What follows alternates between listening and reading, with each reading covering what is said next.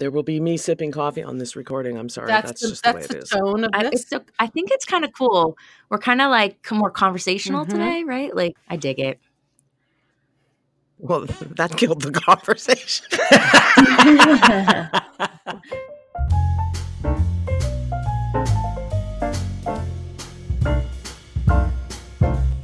Welcome to the StoryGrid Editor Roundtable podcast. This is usually a show dedicated to helping you become a better writer, but we all just got back from the StoryGrid Editor Certification course in Nashville, and we're eager to discuss the experience. So in this episode, we talk about our intensive week-long training with Sean Coyne and Tim Grahl and share some of the voices of the new group of students who are hoping to become StoryGrid certified editors themselves. This episode runs a little longer than usual because we wanted to feature as many of the new voices as we could. What we have here is a conversation among adults, and you may encounter some adult language.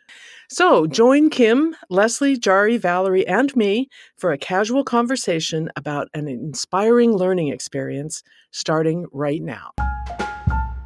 What did you all think about the week? Have you all recovered? Are you all over your StoryGrid hangover yet? I'm getting there. I needed the whole week to get sort of rested and back to normal from all the buzz and excitement and all that we learned. Yeah, I'm about the same. Took me a week to just feel normal again. And we weren't even teaching. I don't know about you, but I did a certain amount of teaching during the breaks. I mean, people were asking me questions and picking my brain. I mean, I was on pretty much the whole time. Yeah, it's like you're just on the whole time trying to be available to people and just aware of people's needs. Like it's very intense, right? It feels like what I imagine, Valerie, you would feel after a marathon, right? Where you're like, oh my God, that was the hardest thing ever, but I feel so great about it. It is exhausting, but it's a good type of exhausting. Yeah. If that makes any sense. Yeah. And I certainly didn't mind fielding however many questions people had because, to be honest, I kind of wish we'd had us to talk to when we did our training, right? Yeah. People who had gone through it already, who had a bit of experience under their belt, who could tell us what's in store for us after we leave this week. Of course, what's in store for the new group is a little bit different than what was in store for us after the week. So there are some new and fresh expectations of certification, and I thought that was really an interesting and powerful point that those of us who were there last time and already certified need to recertify and bring up our skill level and our proof of knowledge, along with the new people who have to prove it for the first time.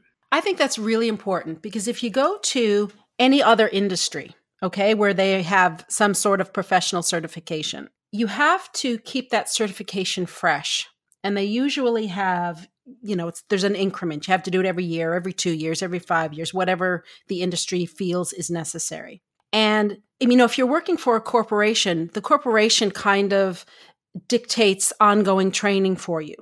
But of course, as writers and editors, we run our own businesses. We're all independent owners who are just certified through StoryGrid. So the onus is on us to keep our skills fresh and to keep practicing them. And of course, the 5 of us have this podcast, right? This is our study group, and we're coming up on 2 years of studying together. Yeah, that's amazing. That's incredible. Isn't that cool? 2 years, wow. Yeah, of every week. It's so weird to think back where we were, you know what I mean, at the beginning. I was telling some people this while we were there, when we're meeting over the summer, how we would argue about where the beginning hook would end and where the middle build would end. And we couldn't even see the lines. And now we can kind of okay, that's not the most important part. Understanding where things are at in the hierarchy of give a shit. You know what I mean? Yeah, that's right. I'm Marissa Frosch. I'm from New Hampshire. Is the StoryGrid certification training what you thought it would be? It's so much more. I can't even begin to explain. I thought it was going to be, a deep dive, but it turns out we're going Mediterranean Trench or whatever the trench is, Mariana Trench. So, Leslie, what were your thoughts of Nashville? Well, it was fantastic and at times overwhelming. And there were a couple of things for me that were just big moments. And one is working with cognitive dissonance, which is, of course, it's the life value within the worldview internal genre, where something isn't quite right, where like you get new information and it doesn't quite fit with the old information, and you have to somehow resolve that if you want to move forward. That came up in the context of inciting incidents. But in the end, the really important thing, I think, is to keep working through it, right? Keep engaging, keep reading, take a break when your brain is overloaded. But when there's information that doesn't quite seem to fit, don't just dismiss it, and don't stay stuck in the cognitive dissonance and frustration, but keep working with the material, keep studying, keep looking at other examples, and continue making sense of it, because questions will arise. Kim was saying earlier that we struggled with, well, where does the beginning hook end and where does the middle build end and all of that in the beginning, and we just kept working with it. And that is so vital to this. I mean, Sean's not resting on his laurels, right? And Tim the same way. It's not like, oh, okay, I've got story figured out, and so I'm good. No, he keeps reading and consuming more information, more ideas, more consideration about like, how can this add to my understanding of story, and how can I then share this with other people so they can better understand story and tell better stories. So that was really inspiring and a good reminder for me that when I get stuck in cognitive dissonance, when I have a question, rest my brain again when it becomes overwhelming, but keep engaging, because it's really important. And we do move on and get to a better place on the other side of it. That's a really interesting sentence that you just said. When we catch ourselves saying, okay, I understand story now, and then we rest on our laurels, that's like a flag. As soon as we catch ourselves saying, okay, yeah, well, I got this now, all that really means, and this is something I've learned from studying with you guys for 2 years, what that means is you understand this much information. But now it's time to go to the next level of information. Because just like you said, Sean leveled himself up this time. And that was very inspiring. You know, he doesn't know it all.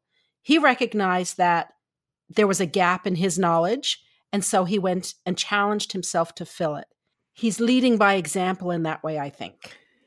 Absolutely. And for me, one of the high points of the week, and there were several, was his fresh commitment to making a point of studying women's voices in literature, because he recognized that that was a weakness in his studies. And he's out and out said, and we talked about it with him on our interview with him that we aired last week, that, you know, he recognizes that 70% of the people in his course are women, that women make up the majority of readers, at least in this country. And he needed to acknowledge that women's voices in writing are different. And he made a point of beginning with the 1880s, I think, and working through the decades of women, American women writers. He was focused on American. And I was deeply impressed by that fresh, new level of commitment to diverse voices in his courses. I thought it was a big step in a really good direction, and I was excited about it. I studied writing in college and got part of an MFA in creative writing. And I was pretty good at the line by line, but I always felt like there's something that's missing in my stories, and I don't know what it is, and nobody's really talking about it. They seem to just kind of get it, and I don't really kind of get it. And then I subscribed to Seth Godin's blog. Oh, okay. And so he said, I have this friend, his name's Sean Coyne, and he's got this story grid method. I immediately recognized this is the thing. Oh, this great. is the thing that I didn't get taught, that is one of the components that you need to really understand as a writer. And it doesn't really matter where you start in your study. It doesn't matter what level you are when you come to StoryGrid. Like when I first discovered it, I had one book done, but all I really knew was that I wanted to write stories. 99% of it was brand new material. So some people are coming into it like me, not knowing anything. So you start from wherever you are and go from there. I mean, obviously, Sean is at a much higher level, but he is still working from where he is and going from there. Yeah. And one other thing I wanted to mention, of course, Sean talked a lot this time about reading widely, reading deeply and reading widely. So within your genre and then outside of your genre. And it occurred to me that in my former profession as a lawyer, if someone were to say, oh yeah, I don't read cases in my area of practice. Like, what? Right. Like right. that would be preposterous. You mean lawyers can't just invent new law because they feel like it? Well, some of them do. It depends on your lawyers. But the point is that, that you need to read the stuff that's outside your genre, your area of focus, whether you're a writer or an editor, because outside helps you innovate and think of new ways of executing the same obligatory scenes and conventions. And then reading deeply within the genre helps you to understand what readers expect. And just like there is in law, there are changing standards and changing expectations, and we really need to stay up with them. So we need to understand the foundation, the classics, but we also need to understand how the genres and how story is changing so we can continue to serve our clients as editors, and for writers serve their readers. Mm-hmm.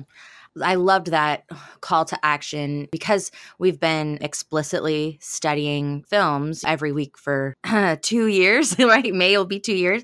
And film is such a natural medium for me to experience. And it's since we can really study global storytelling. And so then when I am reading, I'm usually reading client work, right? So it was really great. I really appreciated that call to action, but I could tell that I think part of maybe what happens for me, my resistance that comes up when the prompt to read is I already feel so behind. There's so many things to read and I'll never be as well read as so-and-so. And it makes me feel paralyzed. And like, there's such a learning curve just to take in all of the great voices. And what I realize, I feel like it thematically goes with anything, like just begin where you are, right? Like I don't have to have read every classic. There's no possible way to read everything. So, but whatever you are taking in, be intentional about what it is and just begin, right? Like it's what my dentist always tells me about flossing, right? Like, don't worry about it. Don't worry about all the times you haven't been doing it, Kim. Just start today, right? And so floss one tooth. What is that? Tim's little like, read one page, floss one tooth. I know that a lot of us creatives, we're really hard on ourselves and we really want everything to be so excellent and perfect and whatever that means. And I know that it makes me feel like a failure. I don't want to do it. And so not being a voracious reader has been, it's a badge of shame. I mean, I love reading, but I can really see now shifting over to really being intentional about taking in the written word, not just global storytelling. Because I think that's almost become a crutch, right? Like, oh, all the story principles apply to everything, and which is true. But now that I've learned global storytelling up to this certain point, I'm really excited to shift to explicitly learning the micro side of the line by line and the narration and the point of view. And there's all these other pieces that you can only really get when you look at the written word. I had to change it in my head though. So rather than feeling like a failure, right? Like to feel like an explorer and just permission to begin wherever you are. The same way that we began with studying macro storytelling. I was a voracious reader for most of my life until, along came smartphones, right? And distraction and that sense of mental inability to focus long enough to read. And so getting reading back into my life has been a goal for some time. And after Sean talked about it, his phrase, "You are not well read enough," went right into my heart because I have lost the thread of what's being written and read today. One thing that I have found really useful is to sort of load my Kindle with several very different things, including some nonfiction, like Sean has shown us, reading nonfiction in the realm of brain science or sociology or politics can all help your writing. They all help us as editors and they help us as writers, just understanding the mind and the world in a different way, as well as just reading fiction. So I try to stock up and have at least 4 to 6 different books on the go at any time. So when it's reading time, it takes a certain amount of discipline to say, say, okay, I'm going to go to bed half an hour early. I'm going to lie there and I'm going to read. And it's okay to switch from one to another, to read one page of this and one page of that. It's like flossing one tooth. But I'm going to read for half an hour, and I'm not going to force myself to read something that I'm feeling distracted from. But rather than distracting myself by picking up my phone or turning on Netflix or something, I will go to one of the other books. So I go from Anne of Green Gables to some feminist tract, and then to something by Steven Pinker, and then back to some children's book that, is really fun and enjoyable to read, and then to one of the novels that one of the Story Grid editors has written and published. It doesn't have to be like targeted on, I must read the Russians. I don't want to read the Russians. I don't have to read the Russians. It's okay, as long as I keep reading. I've always been an editor. I moved into nonfiction books probably 5 or 6 years ago. I swore off fiction. It's too complicated. There's no way. It's squirrely. I don't want to touch it. And then I read Story Grid and was like, oh, maybe it's not so squirrely. Maybe it's possible.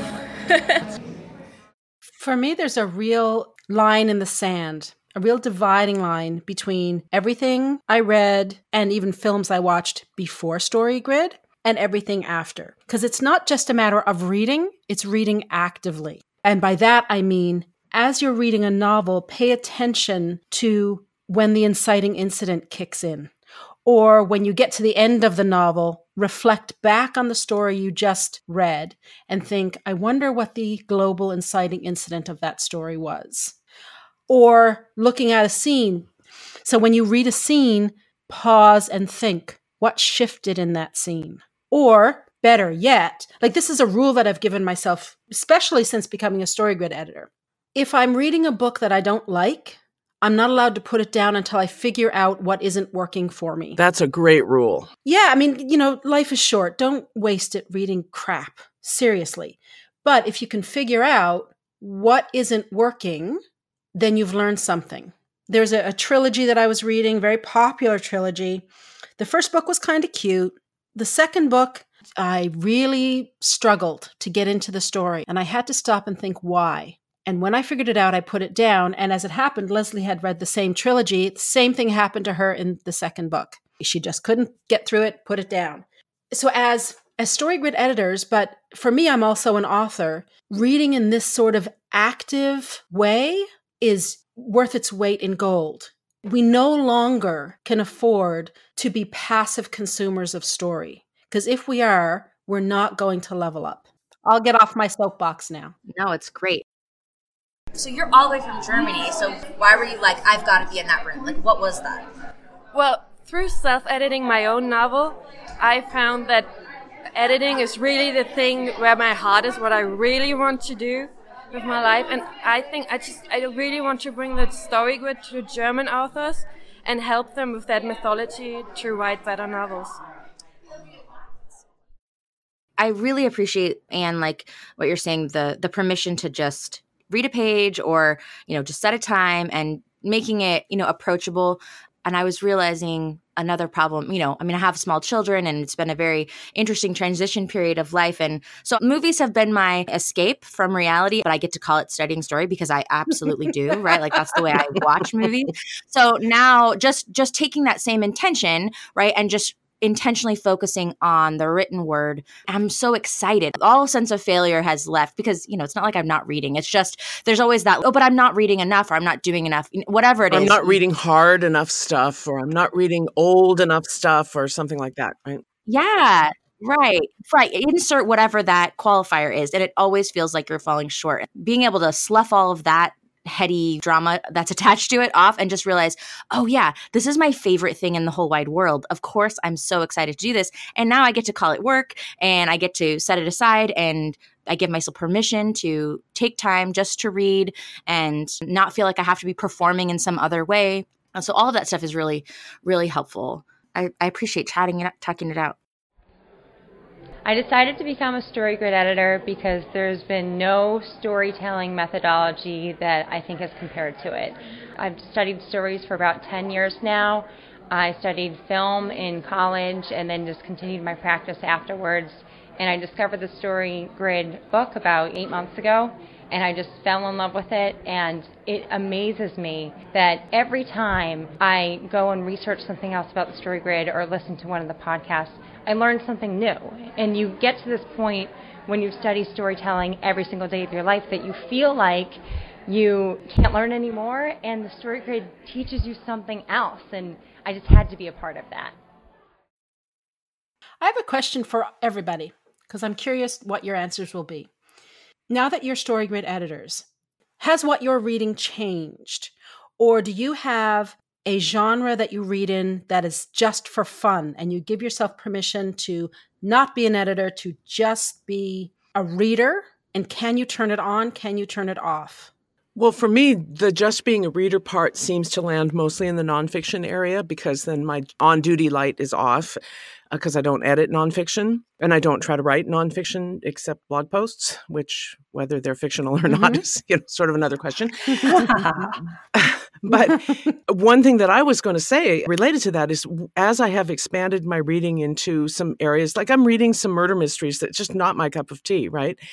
And it's really helping me define who I am as an editor, because there are things that I enjoy reading more because they're sort of closer to my heart, my mental and emotional DNA or something. And that's really probably a good indicator of the kinds of things that I'm always going to be more comfortable editing for other clients.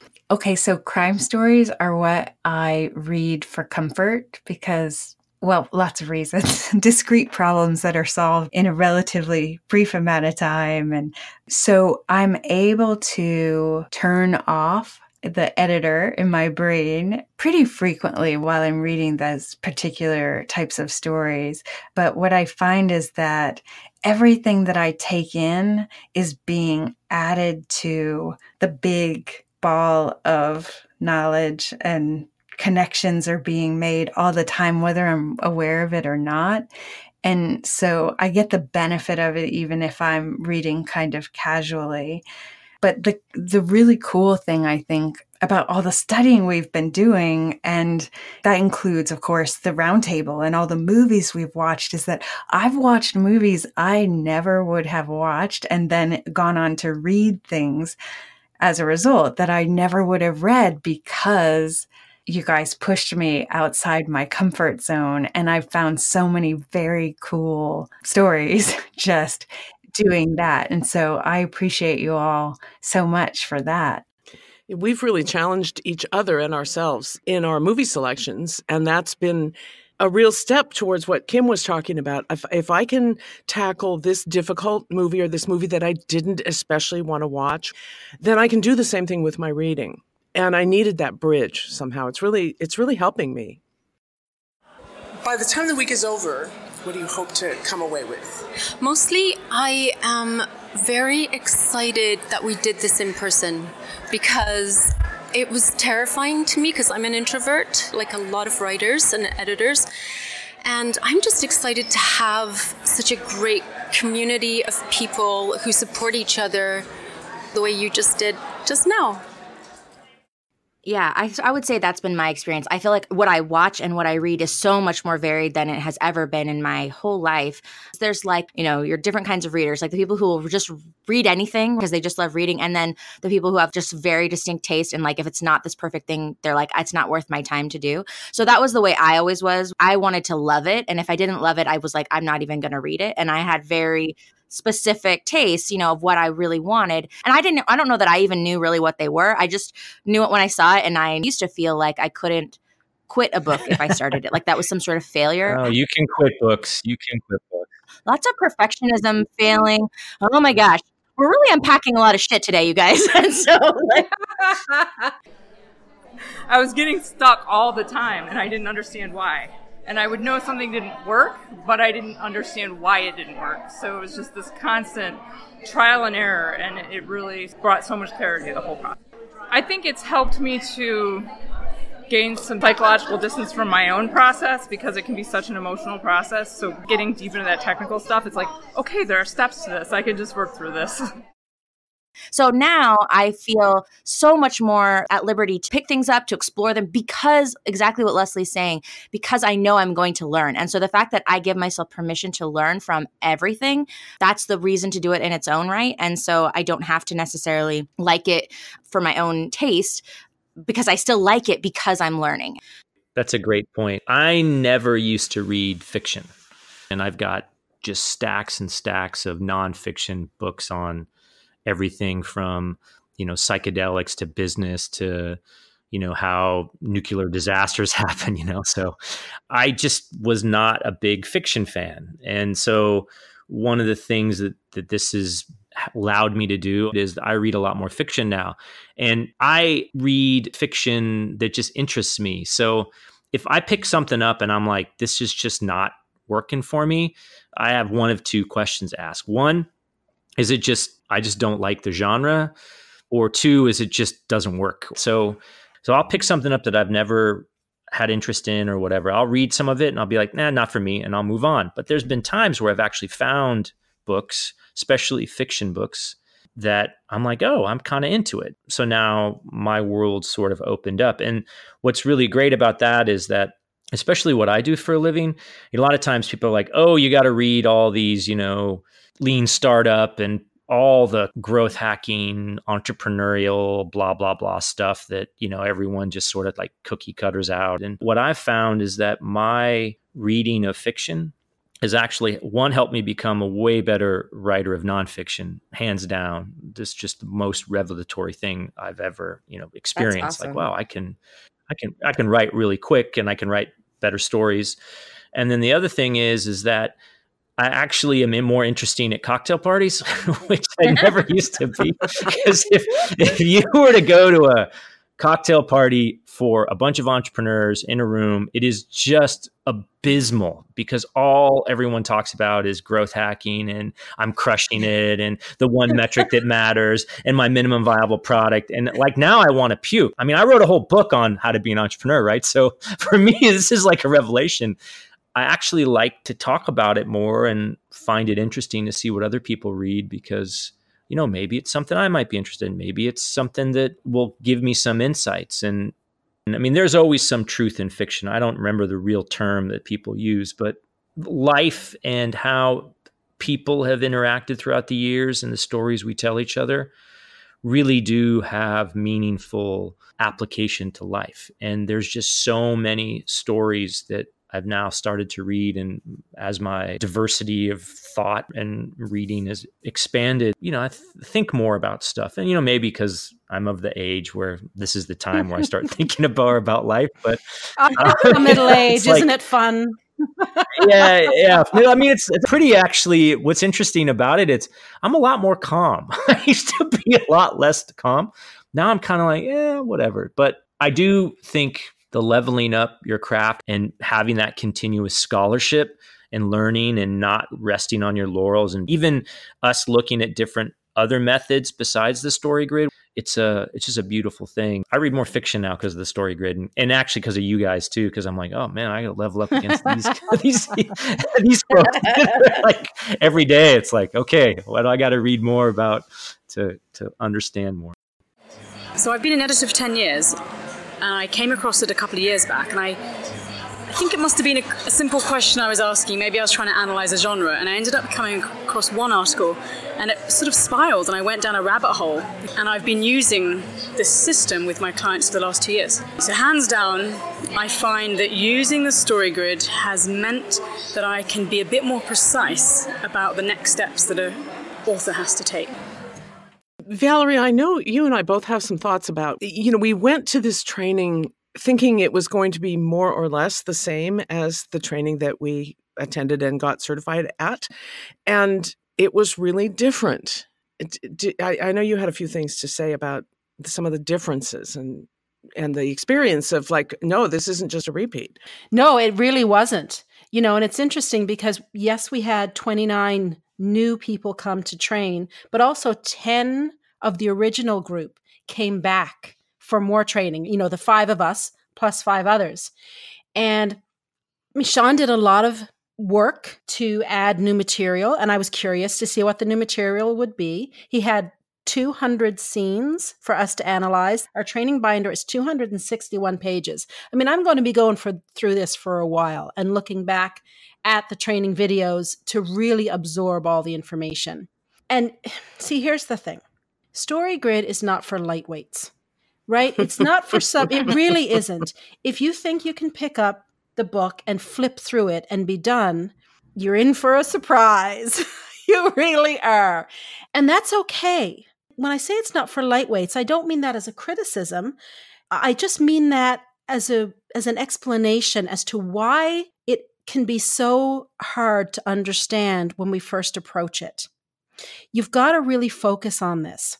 And listening to Sean, yes, but listening to the other 9 editors who returned and the 29 new editors who have shown up, listening to the types of questions that they have, how they're approaching it, because everyone has a different background and are bringing something a little different to this. This is not a science. This is not math. In math, 1 and 1 is 2. It's not 2.5. It's not 2.1. It's 2. That's it. Well, that doesn't exist here. So, we already talked about the importance of constantly studying. We really have to do that to constantly give ourselves a deeper level of understanding of not only the structure of story, but the purpose of story. So when I was sitting there in that room, I was a little calmer. When I went in 2017, I was on high alert the whole week, right? I didn't know what was going to happen. I was, my mind was wide open. I was trying to take in every single thing. Well, this time some of it was a repeat, which was fine because you can never hear this stuff too much. So I was a little calmer that way. And because I'd been through the experience once, I knew what to expect. But that didn't mean I got to sit back and relax. I didn't take as many notes this time, only because I had crushed my hand right before I came. So writing was very difficult. Oh, dear. Yeah, I dropped a weight at the gym. I squat my fingers between 2 50-pound weights. It was not fun. Ooh. Yeah. But hey, I got a PB that day, so it's all good. There you go. The iron never lies. That's right. Way to crush it. So the other thing that was really different this time is that we had voices from all over the world. Yeah. Can you tell me your name and where you're from? My name's Abigail Perry, and I'm from Massachusetts. My name's Brandon Surratt, and I'm from Fayetteville, Arkansas. I'm Melanie from Germany. Catherine Lunarden, and I'm from Toronto. Celeste Sharp, I'm from the greater New York area. Okay, so tell me your name. Christy Mosheri. And where are you from? Michigan. My name's Paro Bavishi, and I'm from London. I'm Danielle Kioski. I'm from Las Vegas, Nevada. My name's Griffin Gartner. I'm from Minnesota, the land of 10,000 lakes. My name is Larry Pass, and I'm a New Yorker currently in New Mexico. My name is Mai Wynn, and I'm from Philadelphia. I'm Rebecca Olson. I am from Salem, Oregon. Mark McGinn from Christchurch, New Zealand. Stephen Bradley. I'm originally from New York, but I live in Colorado now. I'm Marissa Frosch, and I am from New Hampshire. My name is Tanya. I'm living in Toronto, but I grew up in England. Now, before this, I was the only StoryGrid editor who was outside the United States, and there, that made me a little special. But it was also kind of lonely out here, being the only one to spell with U's. You make yourself special, Valerie. I'm a special snowflake. And doggone it, people like you. That's right. You like teed that one up perfect. But we have a different take on story, on life, on everything. So now we have, I can't remember how many people exactly, but we've got 3 more people from Canada. I'm so excited. You just have no idea. There were a couple of people there from the UK, from Italy, Germany, Sweden, and one guy came all the way from New Zealand. Wow. That's pretty cool. And when we spoke to them, especially about midweek, I think, those who spent, it was an expensive course to begin with, and then that amount of airfare and coming, exchanging foreign currency and all those extra expenses, they all said it was so worth every penny and 10 times as many pennies. Definitely. Absolutely. And didn't you guys feel that way, though, when you did your training originally? Oh, totally. Yeah. Totally. You came all the way from New Zealand. Tell me, was it what you expected? Was it worth the trip? Fuck yes. It was a fantastic week. The guys are so competent, so professional, and so engaging. And so it wasn't just the content, it was about the presentation, and it was about mixing with the other authors and the other Story Grid editors. It's been a wonderful week. How do I put this articulately? Like, it cost money and sacrifice to be here. Yeah. It wasn't something that I could just do on a whim. And I knew that it was going to be valuable. But when I sat there, I had this moment in the first half hour of the first day, when I realized it was worth, I paid $6,000 to be here. I could have paid $60,000. Wow. And I would have felt like that would have been valuable to me. And part of it was I felt like some of the things that Sean's been talking about are speaking directly to me in the place that I'm at in my life. But aside from that, it was everything I was hoping to get in terms of tools to keep me moving the needle forward on the process of my own writing and my own, pursuing this dream of telling an effective story. How has the experience been for you this week? What do you think of it? Oh, it's been amazing. It's exceeded my expectations. It's been life-changing even. I would say my big aha moment this week relates to the why of my being here. I've been a worker writer my whole life, but have struggled to do the one thing I want to do is write a novel because I didn't know what the job was. I'm even more convinced that I can do this because what Sean does is put forward a method and a system of analysis and a system of understanding story structure that is accessible and applicable. And I don't think anyone else has done this. So my big aha moment, really, I kind of knew that I could do it. I'm even more convinced, but I'm also now convinced that anyone with hard work, a little humility, can do this. If you really want to level up your craft, do it. And it was worth it to me to, fly back, get a hotel for a week, all of that to be part of it in the room. Yes, there will be videos and I can take a course sitting in front of my computer. It is not the same. It's the energy in the room that you tap into. Energy in the room. It's like any conference. The real ahas are at the break. My experience. And making connections. Yeah, listen, then you talk, and hey, let's go get some coffee. Those were all my aha moments at the breaks. No offense to Sean and Tim, because I think what happens is they spark this thinking about it. They're sort of like the catalyst. And then you go, and when you talk one-on-one with people in little groups, then you start to synthesize. And I, talked with lots of people at lunch, and the discussions were just really at another level. They were just so engaging, and everyone just was there for the scholarship and had a really good take on it and just really on it. Yeah, a whole room full of story nerds, right? It was just incredible. Who the heck else wants to talk to you about value shifts? Right, and they were all in. You're right, Anne. They were all in. I was really interested. Kim, you mentioned something about the abundance mindset that I heard him talk about, but I didn't bring it home quite the way you did. And I wondered if you could kind of remind me a little bit about that. Yeah, well, and I think it begins with all these things we're talking about. Sean's, the way that he approaches story and the way that he approaches his gift, right, of continuing to always be searching at the edge of his skill set and always be going deeper into his own knowledge.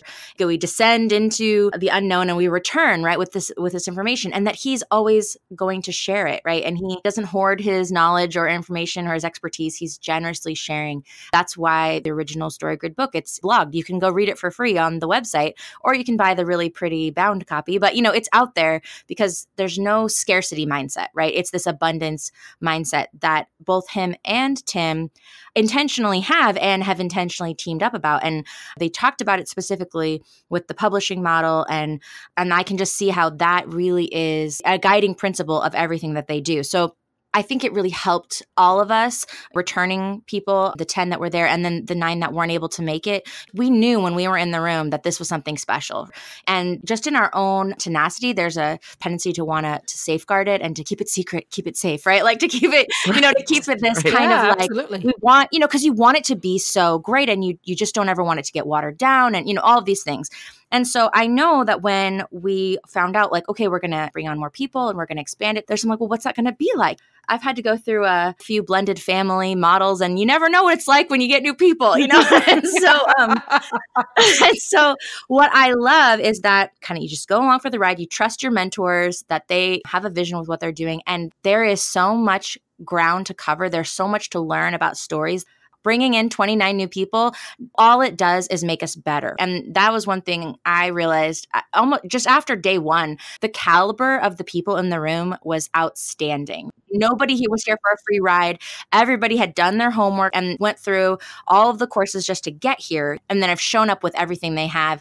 So that was really reassuring to me. You're right. There is room because that means everybody can kind of find their own study groups and your other niche study groups. I know Abigail and I really want to look at strong women's voices, strong women characters and find those kind of masterworks. And so finding the people that you really want to go crazy with, everybody benefits. And so just from a content perspective, the fact that all of us, we blog for free, we do this podcast for free, but we know that by rolling up our sleeves and doing the work and then sharing it widely, that helps everybody rather than hoarding it all behind a paid door. It isn't to say that there aren't going to be certain things that you have to pay for because that way you'll value them more if you pay for them, right? Which is almost more the point.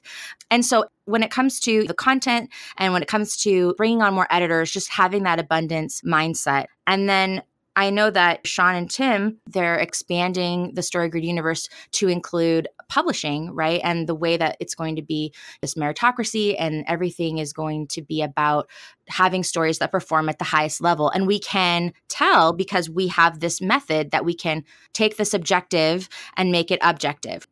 And we're not going into it with this scarcity mindset. They're going at it with this abundance mindset. There's room in the publishing world for more storytellers, right? More content is being made now than has ever been made before. More TV shows, more streaming, more books online, more books are being bought. So just the fact that nothing about the storytelling world is shrinking, if anything, it's just expanding and that there's room for all of us creators to find our home within it. And it doesn't have to be the rat race to the bottom kind of thing, that it really can be find what is valuable to you, show up, do the work, and give generously and bring your best self. And that in itself will lead you to where you're supposed to be. And we don't have to do it as a panic scarcity mindset. So that was just really reassuring for me in all the ways, like as an editor, as a creative who, has been working on her own novel for 15 years and is like, needs to freaking pull the trigger on it and put it out into the world. Time to ship it, Kim. Yes, you do, Kim. I know. So there's something about permission, I think, in it. The fact that it's this abundance mindset, again, permission to just show up where you are right now and give generously of whatever you have, and knowing that in itself is going to grow and come back to you in all kinds of fruitful ways. And it's not about doing one thing perfectly. It's about doing a lot of things the best you can so that you can do the next thing even better. And everybody grows and learns from what everyone else is doing. I had an experience after I got home that kind of quantifies some of what you're talking about, Kim, and Valerie, you too, about different people's approach to studying story and what it really takes. And that was, I was just sitting at my desk sort of staring because I was still mentally processing, getting everything that I'd learned, kind of moving it down into implicit memory and all that sort of thing. And so I went on Amazon and I was reading all of the reader reviews of the StoryGrid book. Don't ask me what got me started on this, but I started scrolling through them, right? And I was interested in the 1- and 2-star reviews because it's a highly rated book, so I want to see the dissent. And there were basically 3 forms of 1-star reviews hated it. The first was, this is a formula and I don't write that way. Pardon the voice, but that it has that kind of snippy tone to it. I'm a pantser and I don't write this way. And then there were 2 others. One was, this book does not contain all the answers. And the other was, you can get all this stuff for free on his website. Why buy the book, right? So it's two different, like, all the answers are there. None of the answers are there. That's right. It was really strange. And those people who are sorting themselves on the basis of, I bought a book to get all the answers, or I don't like to spend money on a book because if only I'd known, I would have saved myself $35 on this big, beautiful book. Those people are not part of the tribe. Right. They don't get it. Yeah. Right. And that's fine. That's fine. Yeah. Not Yeah. everyone needs to be rabid story grid nerds like the five of us, right? That's totally fine, and might be a little bit healthy. Yeah, I mean, we are a little bit crazy here, just a little bit crazy. Like we're just crazy enough to stay sane. But when I have a friend of mine who's a romance writer, and she's a pantser. And we've agreed to disagree on this whole story grid thing. I tried many times when I discovered it, right? I was evangelical. I was going to convert everybody to story grid. And I converted nobody to story grid, Right. and Vicky just will smile and nod and say, how's it going? She's very happy for me and all that kind of stuff. But it doesn't work for her because it's not how she approaches her craft. And that doesn't mean that she's doing it wrong or anything like that. But like I said, story grid is not for lightweights. Well, I was just thinking when Sean made it, he didn't make it for anyone else to use but himself, right? Like it was how he needed to understand so that he could communicate to authors. And the authors never needed to see the spreadsheet. I think he said the first person who ever asked him about it or was excited that he had a spreadsheet was Stephen Pressfield. And, they connect on that level. And so that's to me what's really valuable. And I think maybe something that people miss is you don't have to know it to the degree where you could even do everything in order to get stuff out of it, right? Understanding how a scene is supposed to turn will serve you whether you want to ever do a spreadsheet in your life or a pantser or a plotter or whatever, like understanding these fundamental core principles of story that I feel like the story grid explains and illustrates in a way that other models just don't seem to communicate it clearly enough to me. I think those principles, every writer of any style can really get on board with. Your scene needs to do something. We need to have a movement in here, but that doesn't mean you have to want to do a fool's cap. That's why we have editing services. Absolutely. Not everybody wants to do it for themselves either. So you can still get the benefit of the system without having to feel like it's impeding on your process. It doesn't make it any less true. Story structure is story structure, whether you want to acknowledge it or not. It starts to feel like flat earthers to me, right? Wow. That's pretty, man, that's a jump, but okay. No, I'm serious. People who say there's no such thing as a structure to a story, like, yeah, there is. It's okay. Look, everyone has a process that they use to write, even if you're a pantser. I mean, you have to. Like, you can't do anything in the world without a process. You may not like the word.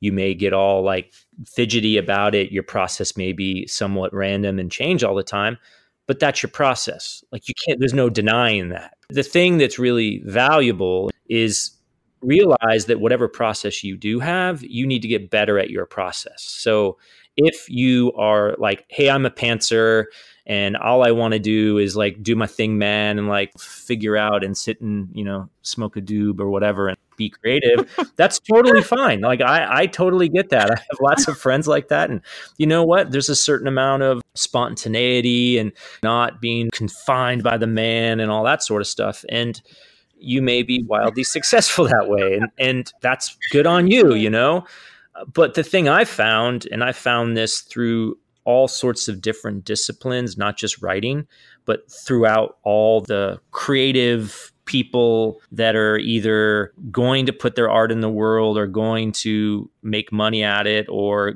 going to have some sort of success. They all have a process that's for them worked and well-defined, but not only do they have a process, but that process produces, and that process produces things that people want to read or consume or buy.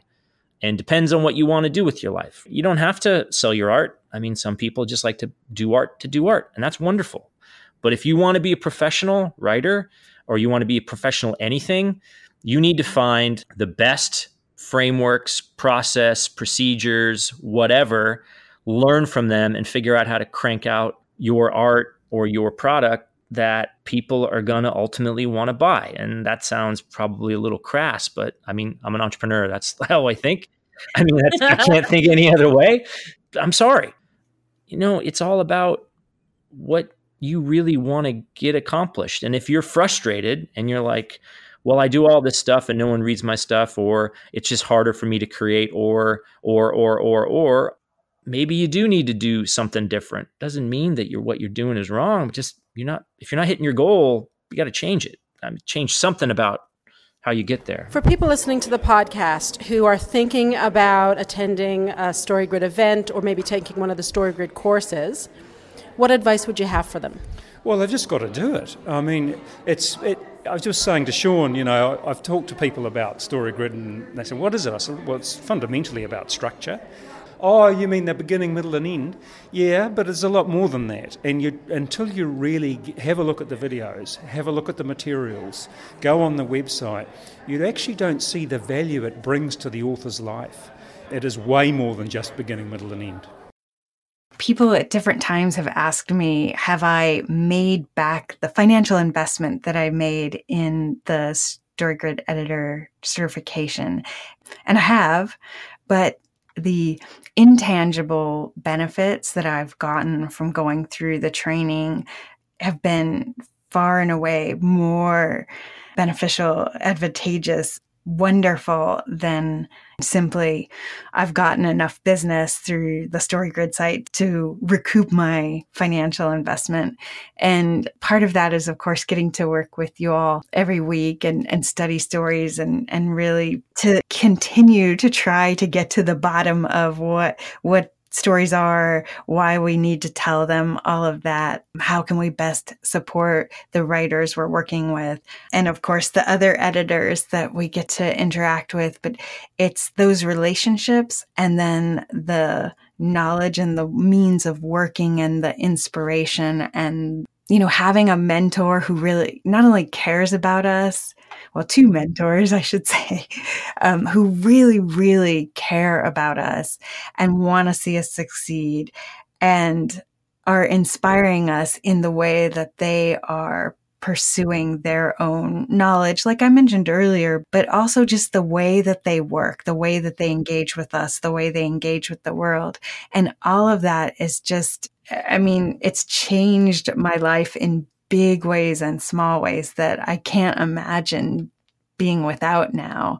And I'm not trying to sell anyone on the certification training. I guess what I'm saying is that when you have opportunities that call to you, grab on with both hands and don't let go, because it's so wonderful. And even if it doesn't turn out perfect, or even if there are hard things along the way, you'll be so much better off for taking the chance and pursuing it, because you just gain so much more than you put into it when that happens. I know that when we talk about status sentimental stories, Leslie, we always say that a huge part of the status sentimental protagonist is having enough sophistication and enough strength of will to listen to the mentors, right? And I feel like that is something that I know for the 19 and the 29 and a lot of our clients that were on our status sentimental arc, because we have found our mentors. We have enough we're not completely sophisticated yet, but we have enough sophistication and enough strength of will to pay attention and to listen and to do the work that's needed to go to the next level. And I will use every internal genre as a metaphor at some point by the end of season 4. Well, for me, here's the thing that hooked me on StoryGrid, okay? It's like a secret decoder ring. When I was trying to write my first book, I kept running into one brick wall after another. The story that was in my head was not the one that was coming out on paper. And I didn't know why. I didn't even have the language of works doesn't work. And I spent a lot of money on editors, like a lot of money on editors and writing classes, like storytelling classes. I'd been writing professionally for 20 years, so I certainly had a mastery of the language. But just because you're literate doesn't mean you can write a novel, right?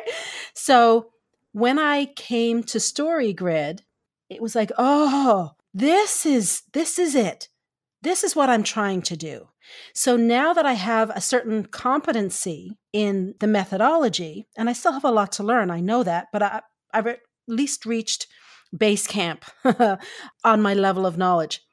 I feel almost like I have a superpower, because now when I pick up a novel and read it, it's no longer this mysterious, magical thing. I can see the craft working. And it's made me a very discerning reader, because the authors who really know what they're doing, boy, I can see it. And you can appreciate it in a totally new way, right? Yes, absolutely. Absolutely. And I've really still, after 2 years of constant study, I feel like I've only just scratched the surface. I have an understanding of the fundamentals, and there's so much more to learn. And it's very exciting to me. You know, my friends all say, well, you work too much. You work too much. And I say to them, yeah, but yes, technically I'm working, but part of my work is to read a novel. And I was doing that before and feeling guilty about it because I, was doing it at my desk in a cubicle because I was bored out of my tree. Now I sit down and read a novel, and this is actually work. Right? This is stuff I'm doing anyway because I'm very passionate about it and I love it. So, man, I'm in hook, line, and sinker.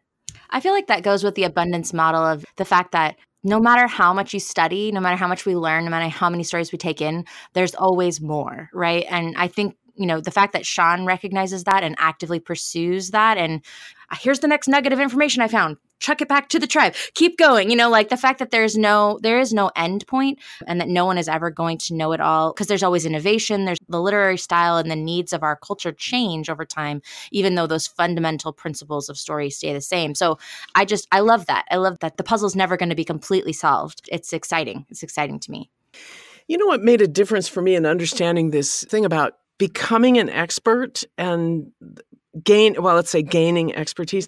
I grew up in a family of visual artists, and we would go to art museums, and the painters in the family would be looking at paintings and talking about that brushstroke, or the way this oil painting was glazed, or something about the craft itself, the practice of the craft, because they practiced it themselves, so they could look at even old masters and see the brush strokes, right? Or how they mix the colors. I don't know, stuff like that. I'm not a visual artist. And it's the same with us. We have been practicing this craft, not just the craft of writing, but the craft of reading, right? Of reading a story and understanding it. And I can pick up a book and sort of see the brush strokes now. And does it ruin stories for me? Hell no. I still won't notice the brush strokes if I'm into the story.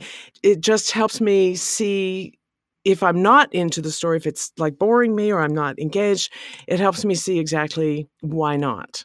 And it's always fascinating, because then I can take this to my clients and I can say, this is exactly why this doesn't quite work yet. You can fix it this way. Yeah, like when it's a master expert in their craft, sometimes the brushstrokes are just as beautiful as the whole painting or whatever. You're just like, oh man, look at that. It's right. You can appreciate great. those approaches to craft that the ordinary consumer, quote unquote, might not know or care about or notice or need in any way, but they're there. It's exciting work to get to be a part of. It really is. So, closing thoughts. I'm just so excited that Kim has not had a click this entire time. I know. Okay, so everyone, I have to tell this story for all of you listening. I'm sure you've noticed over the last 2 years of podcasts that my laptop was not the best quality, and my USB drive where we plug in our mics was a little fidgety and would click, and so I would have to hold it in with one hand and read off of my phone in the other. Anyway, and I'm not going to cry about it. My amazing roundtablers surprised me in Nashville with a brand new laptop, and I sobbed like a baby. And I've just had the most fun working on it since then. So today is our first recording using the new laptop. And Anne, I'm going to need some applause and cheering sound effects. I have lots of those. I'm so grateful. And I know our listeners are really grateful too. But yeah, it's just amazing. Well, I know I speak for the rest of us when I say I feel lucky and privileged to be able to do something like that. Absolutely. Absolutely. We didn't hesitate. You are more than worth it. Let me tell you. More than worth it. I'm just so glad. Okay, shut up. I'm going to cry. Okay, so when you give someone a gift and, when they're really cool about it and they go, oh, yeah, well, that's great. Yeah, thanks. Like, it's sort of deflating. But no, when you give Kim a gift, it's wonderful. There's waterworks. There's just too emotional to speak. And hugging and laughing. It's the best gift giving. That's right. It is just magical. Well, you're welcome. Give back to us. Happy I can help you with that. Okay, so now that we're all back from Nashville, we're back at our desks. We're back to work. What are the marching orders we have for ourselves moving forward? Reading. Yeah, reading more. That's certainly mine. And we have some new writing assignments. Some of us got some new writing assignments. Reading more, which I've already started. I've finished 3 books since I got back. I am fully accepting, at long last, Tim's suggestion to narrow my focus. And so I am doubling down on action stories and how they interact with the internal genres, because those are really the stories I love best. Those primal stories with, with a strong internal genre. And so that's going to be my focus going forward. And so reading and watching a lot of those stories. And so if you have suggestions, of course, I am all ears. Well, for me, my marching orders are to, continue to read more fiction in different genres, continue to obviously work on my own writing, both nonfiction and fiction and memoir, and just continue to write more and more. I think I may start writing novels, so that'll be kind of fun, just kind of fun stuff. Yeah. I guess I have an imagination, so I'll have to figure out how to use it. Entrepreneurs are very imaginative. Yeah, but we always have an end game. Like, how can we make millions of people buy our crappy shit? That'll be fine as a novelist. That's probably true too. That's why Valerie is studying narrative drive. I'm pretty sure it's the same motivation. How do we make people really want to read this thing? I will say that the one thing that is the hardest thing to do, and I'm sure you guys probably all would agree with this, is to promote yourself. And I do promotions for a living. My job is to make people tell better stories and get more successful. And I, for the life of God, cannot do that for myself. So one of the things I'm going to do is I'm going to either give myself permission to do it for myself, or I'm actually going to hire someone to do it. But as I know, as writers, and a lot of people have talked with us and with me about this, about how to promote yourself and how to be that person that you kind of feel a little slimy sometimes. And even as an entrepreneur, and even as someone that does this for a living, it's hard to do it for yourself. And you're not that person. You're not going to, don't feel like people think you're, this awkward, weird, self-promoting a-hole. That, I think, giving yourself permission to promote what you do. If you're proud of your art, then you should promote it. And it may seem a little awkward at times, but let me tell you, everyone feels awkward about it, or most people that have a conscience feel awkward about it. So just go out there and promote your good work. I feel like it's part of the, here we go, internal genre metaphor, but it's part of the morality testing triumph story, where basically your job is you have got to show up with your gift, not for yourself, but for your tribe, for your community, for other people, for all of humanity, right? So when you create something, you're creating it for it to do something for someone else. And so as writers, we write stories for them to be read. And if we're not putting them out into the world, Kim, then people can't read them. And so giving yourself permissions, man, every time we have these sort of existential talks, that always comes back. That's really fundamental for me. I think permission to be your big, loud self and your super passionate self, or your imperfect self or whatever it is. And that, yeah, promoting it is basically just sharing it, right? It's just saying like, hey, what does Seth Godin always say? Hey, I made this. And it's just this idea of sharing your gift because it's going to help one other person, or it's going to help a tribe of people, or whatever. And if you don't do it, if you withhold it, if you hide the gift and you hoard it, right, then that is actually a morality testing a surrender story. And that's where you actually said, I'm being really generous by giving other people room so that they can share their thing. So it's selfishness masked as altruism, right? So not only is it okay, but it's necessary. Like, we need you to do it. I need what Valerie's writing. I need what Anne's writing. I need what Leslie's writing. And I need what Jarie's writing. And I'm going to fundamentally believe that they need what I'm writing too, because that's the truth, whether it's comfortable or not. It's the truth. Boy, that is really beautiful. That's wonderful, Kim. Thank you. And for more ideas on how to market your work, check out the Book Launch Show podcast. which is fabulous. Fantastic. So good. I am sweating blood on that podcast. So I hope it's helpful to people. It is very helpful. Good job. It's Good work. excellent. Yes. Booklaunchshow.com, right? Yes. There you go. Little plug for your great work. On Apple Podcasts and Stitcher, wherever you get your podcasts. It's fantastic. Well, that wraps it up for this week, I think. Thank you, everybody, for a great conversation. Anything else before we close up here? Nothing else from me. Anything from anybody else? Half a warm beer for everybody, and back to work. And back to work. Still fun. Still fun. More fun than ever. More fun than ever. Amen to that.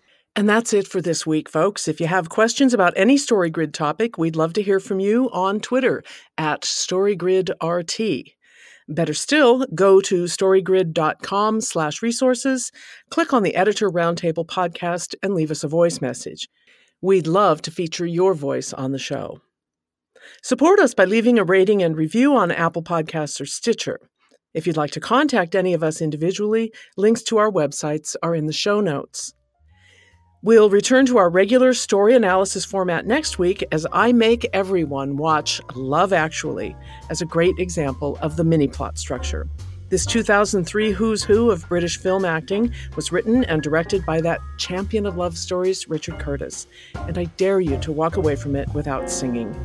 Why not give it a look during the week and follow along with us? Thanks for joining us. We'll see you next time.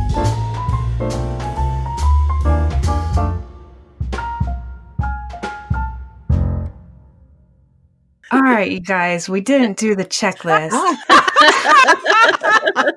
We got to talking. Yes, we got to talking.